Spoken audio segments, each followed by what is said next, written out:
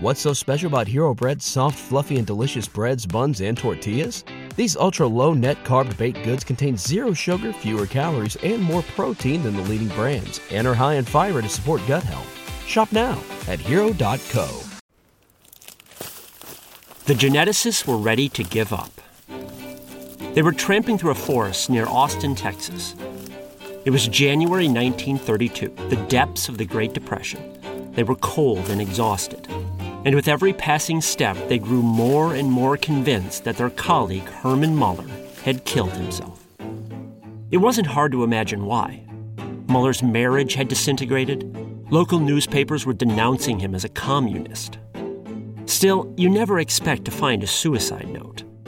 The whole department had been scouring Austin since yesterday, hoping against hope they weren't too late. The crazy thing was, his colleagues didn't even like Muller. Frankly, he was an asshole. But no one could deny he was a brilliant asshole. And the thought of a mind like his just disappearing from the world, it made them shiver. Finally, someone spotted something. A body. People started running, stumbling along, drawn by the shouts. Muller was lying beneath a tree. He'd clearly been outdoors all night. His face and suit were streaked with mud. But he was alive, if barely. When his colleagues lifted him, he protested with slurred words, the result of all the sleeping pills he'd swallowed. But they trudged him out and got him to the hospital just in time. Afterward, Muller tried to play the incident off like nothing had happened. He even insisted on teaching his classes the next day. He was always tough, and he promised to bounce back. But in truth, that night in the woods wasn't even the low point for Muller. In fact, it only kicked off 5 more years of serial crises. Muller would soon lose his wife and a Nobel Prize, and have scary run-ins with both Adolf Hitler and Joseph Stalin. And in retrospect, his personal suffering wasn't even the worst of it. Muller was one of the most important geneticists ever, but his paranoia and abrasive personality led to one of the all-time missed opportunities in science. Because if he hadn't been such an ass, then maybe, just maybe, we'd already have a cure for cancer.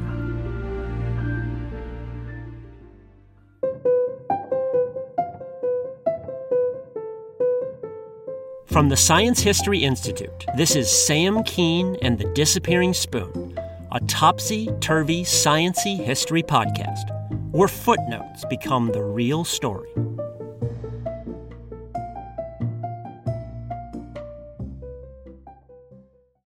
Herman Muller was born into a Jewish family in New York City in 1890.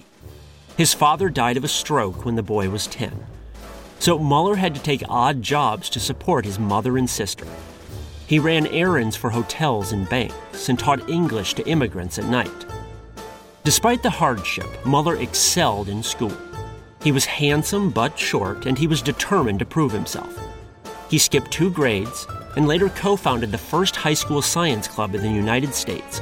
He then enrolled at Columbia University at just 16 years old. That would prove the best and worst decision of his life. Columbia was the epicenter of the new science of genetics. One lab in particular stood out, the so-called Fly Room, led by Thomas Hunt Morgan. Readers of my book, The Violinist's Thumb, might remember the Fly Room under Morgan as both revolutionary and utterly disgusting. Morgan studied genetics in fruit flies, and he'd chosen those flies for 2 reasons. First, fruit flies reproduce every 2 weeks, a quick turnaround that makes it easy to study how genes for traits get passed from generation to generation.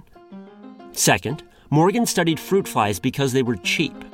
He could feed them rotten fruit and store them in milk bottles, which his students stole from stoops around New York.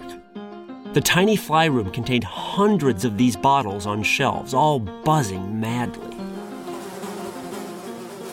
Unfortunately, all the rotten fruit and poorly washed milk bottles meant that the tiny fly room smelled awful. It didn't help that Morgan crammed several sweaty adolescents in there as assistants. P.U. Visiting scientists were amazed at how squalid the place was. But those visiting scientists kept visiting because Morgan's team made several brilliant discoveries about what genes and chromosomes were, about genetic diseases and how mutations spread, about the deep links between genetics and evolution. Much of modern biology began in that squalid fly room. And Hermann Muller was right there in the thick of things. He had dozens of brilliant insights. Unfortunately, personality clashes with other lab members undermined his contributions. Even Muller's best friends recognized his flaws. He was insecure, tactless, heavy-handed. It didn't help that Thomas Hunt Morgan shamelessly favored certain assistants over Muller, Morgan's golden boys. These golden boys got desks right next to Morgan in the fly room. In contrast, the cranky Muller often had to work down the hall. It probably smelled better there, but the banishment provoked his jealousy. And while Morgan paid the golden boys a salary, he refused to pay Muller anything. So Muller had to keep working odd jobs to support his mother. His meals mostly consisted of sandwiches scarfed down on the subway between gigs. After years of this, Muller finally had a nervous breakdown and collapsed from exhaustion. Amid all the slights he suffered, however, one thing above all enraged Muller: the fact that Morgan borrowed or stole Muller's ideas. Morgan was one of those scientists who believed that ideas were cheap. Anyone could spout off some theory. What mattered to Morgan were experiments, data, proof. And while Muller did think up loads of clever experiments, he rarely got around to actually performing them, partly because he did not have time. But Morgan thought he was just being lazy. Today we can see that both Muller and Morgan were half right. Muller's ideas were brilliant, certainly, but they were just that, just ideas, until Morgan and others proved them right. At the same time, Morgan and company might never have run the experiments had Muller not suggested them. Science needs both things, theory and experiment. Sadly, at the end of the day, Morgan was older and more powerful. As a result, he got credit for much of Muller's work, all of which made Muller seethe. He endured it for years. Finally, in the 1920s, he bolted to a college in Texas to start a rival lab. But if Muller thought he'd find some peace there, he was dead wrong. To be sure, Muller did some brilliant work in Texas. His most important discovery involved radiation and mutations. Before this point, scientists studying mutations in flies had to sit around the lab and just wait for mutations to pop up naturally. Maybe one did per month, if they were lucky. It was slow and inefficient. In contrast, Muller discovered a way to mass-produce mutations by firing X-rays at fly eggs. This greatly sped up the pace of genetics. Scientists worldwide saluted him. He'd finally crawled out of Morgan's shadow. But just as his professional life soared, his personal life began unraveling. Shortly after moving to Texas, Muller met Jessie Jacobs, a rare female mathematician with a university job. They fell in love, got married, and had a son. But having a child got Jacobs fired from the University of Texas. Why? Because her bosses felt that raising a child should be her first priority and that her job would interfere. So she got the boot. This upset Muller, and Jacobs was of course even more outraged. She felt stifled and frustrated, and the whole situation put a huge strain on their marriage.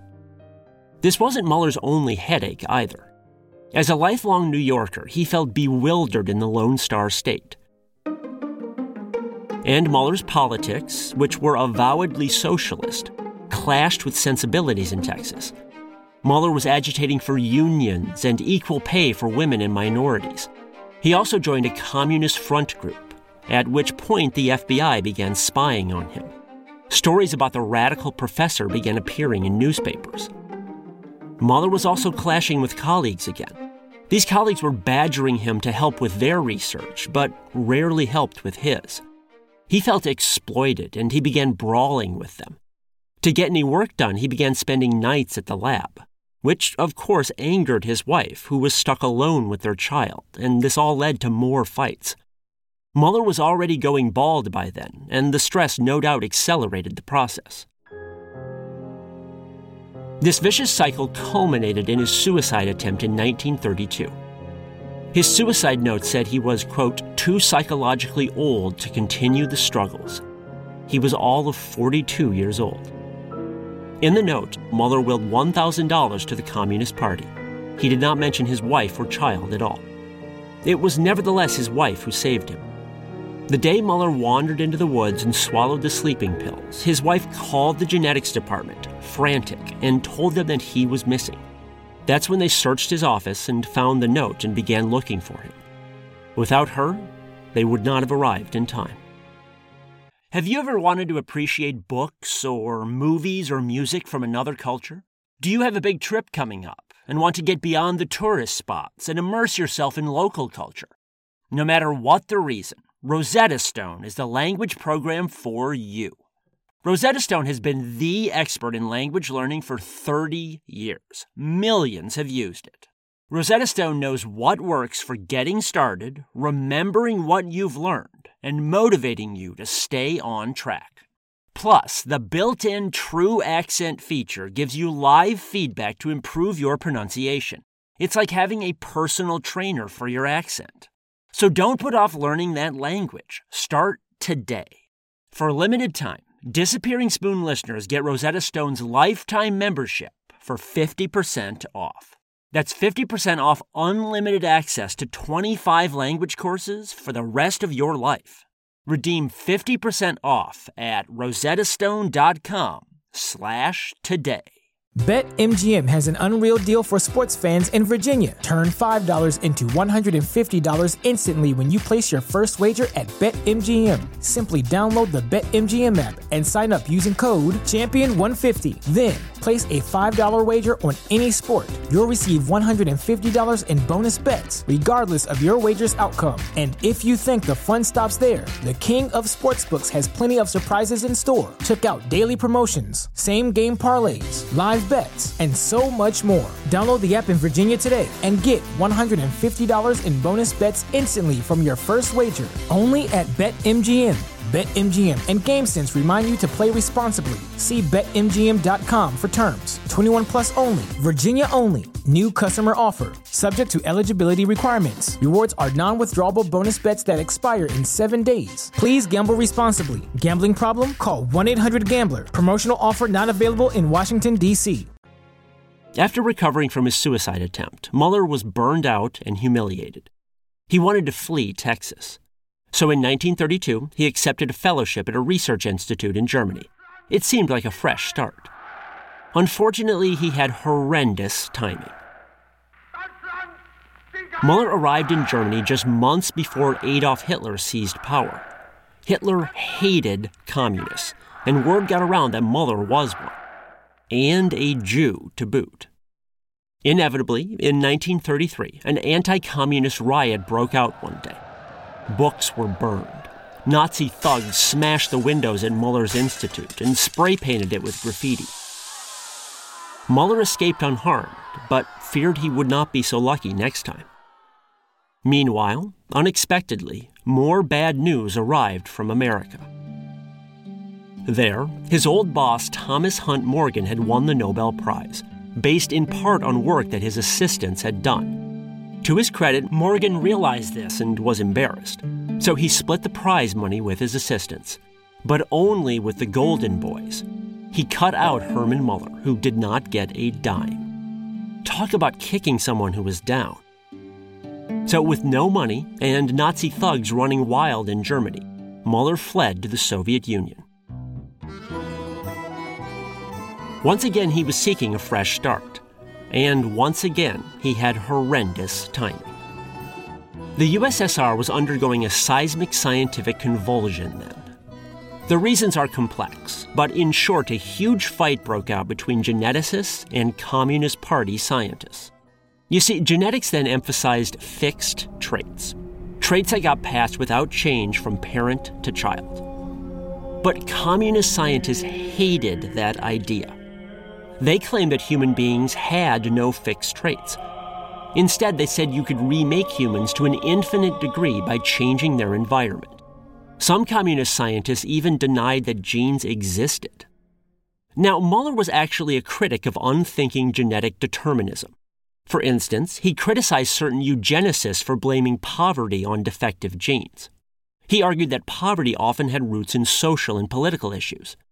At the same time, saying that genes didn't exist was crazy bonkers. Environment is important, sure, but humans do have inborn traits. So in 1936, Muller stood up in front of 3,000 Soviet scientists at a conference and denounced the anti-genetics crew as charlatans and thugs. It was incredibly brave and incredibly stupid. The anti-genetics crew had the ear of the big guy, Joseph Stalin, and according to them, there was no middle ground here. If you weren't completely on their side, you might as well be Hitler. These thugs soon made genetics illegal in the Soviet Union. 2 of Muller's students were even jailed and executed for not renouncing genetics, the first of many deaths to come. Hermann Muller once again found himself a marked man in a despotic country. And once again, he barely escaped with his life. The Soviets allowed him to leave the country only when he promised to fight for the communists in the Spanish Civil War. Muller arrived in Spain in 1937, served 8 weeks with a medical group, then fled. Muller's wife had already divorced him by that point, so he was all alone. He drifted to jobs in Edinburgh and Massachusetts. He finally landed a permanent post at Indiana University, which recruited Jewish professors that snobby East Coast schools often shunned. Muller settled there in 1945, and shortly after he finally won some recognition, albeit for terrible reasons. In August 1945, World War II ended with atomic bombs over Hiroshima and Nagasaki. Those bombs exposed people to massive amounts of radiation, including high-powered X-rays called gamma rays. Well, Muller had first discovered how X-rays affect genes by mutating them. So suddenly, his work looked alarmingly important. As a result, Muller won the Nobel Prize in 1946. Now, in some ways, the Nobel Prize was the capstone of Muller's professional life. He had suffered a lot, but finally got the recognition he deserved. However, there is a bit more to unpack here. Thankfully, there have been no atomic bomb attacks since 1945. As a result, radiation damage remains rare today. But in all the hoopla about atomic bombs, scientists missed another, subtler aspect of Muller's work: its unexpected links to cancer research. In the 1920s, medical scientists started realizing that radiation can cause cancer. For instance, overenthusiastic dentists and other pioneers of X-ray research often died of cancer. And around that same time, Hermann Muller demonstrated that radiation caused mutations to genes. So if radiation caused mutations, and radiation also caused cancer, could there be a link between mutations and cancer? Yes, except no one realized it. We normally don't think of cancer as a genetic disease, but it is. Whether it's breast cancer, prostate cancer, brain cancer, all cancers involve genetic mutations. These mutations allow cells to multiply out of control and destroy the body. Fundamentally, cancer is a genetic disease. And thanks to Hermann Muller's work on mutations, scientists had all the pieces right there in the 1920s. Some historians speculate that if Muller hadn't alienated so many colleagues, or been so paranoid and jealous about his ideas, then perhaps he or someone else could have made the leap and realized that genetic mutations are the root cause of cancer. Instead, cancer research balkanized into several warring camps. Some scientists blamed cancer on chemical pollutants. Others blamed viruses or bad diets. It was a huge, incoherent mess. Today, we can see the common denominator. Pollutants can cause cancer because pollutants mutate genes. Viruses can cause cancer because viruses also mutate genes. Ditto for radiation. But the world expert on mutations and radiation, Hermann Muller, was too busy battling colleagues and fleeing foreign despots to work out the cancer connection. Muller eventually died in 1967. And it was not until later, the 1970s, that scientists finally linked genetic mutations to cancer. 50 wasted years. Imagine if we could take the drugs and technologies of 50 years from now and import them back to today. I realize how speculative this all is, but imagine how many lives would be spared. It's even possible that we'll have cured many types of cancer in a half century. But that's cold comfort to the people dying right now. One of the beauties of science is that it's impersonal. The humanities are not. No one except Shakespeare could have written Othello. No one except Mozart could have composed the Magic Flute. But if Isaac Newton or Albert Einstein never existed, someone else would have eventually discovered what they did. That's why science is impersonal. The truths are universally accessible. But that's not to say that personalities don't matter in science. Yes, we eventually discovered what Herman Muller and his feuding colleagues missed about the links between genes, mutations, and cancer. But millions suffered and died during that long gap. Science might be impersonal, but real people still feel the sting of this lost chance every day.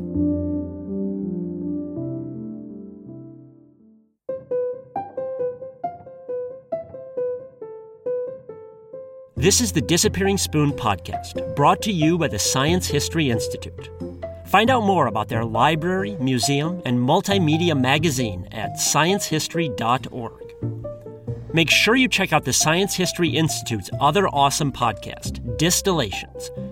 You can find their in-depth narrative stories and interviews about everything from space junk to sex, drugs, and migraines, anywhere you get your podcast, and on their website, distillations.org.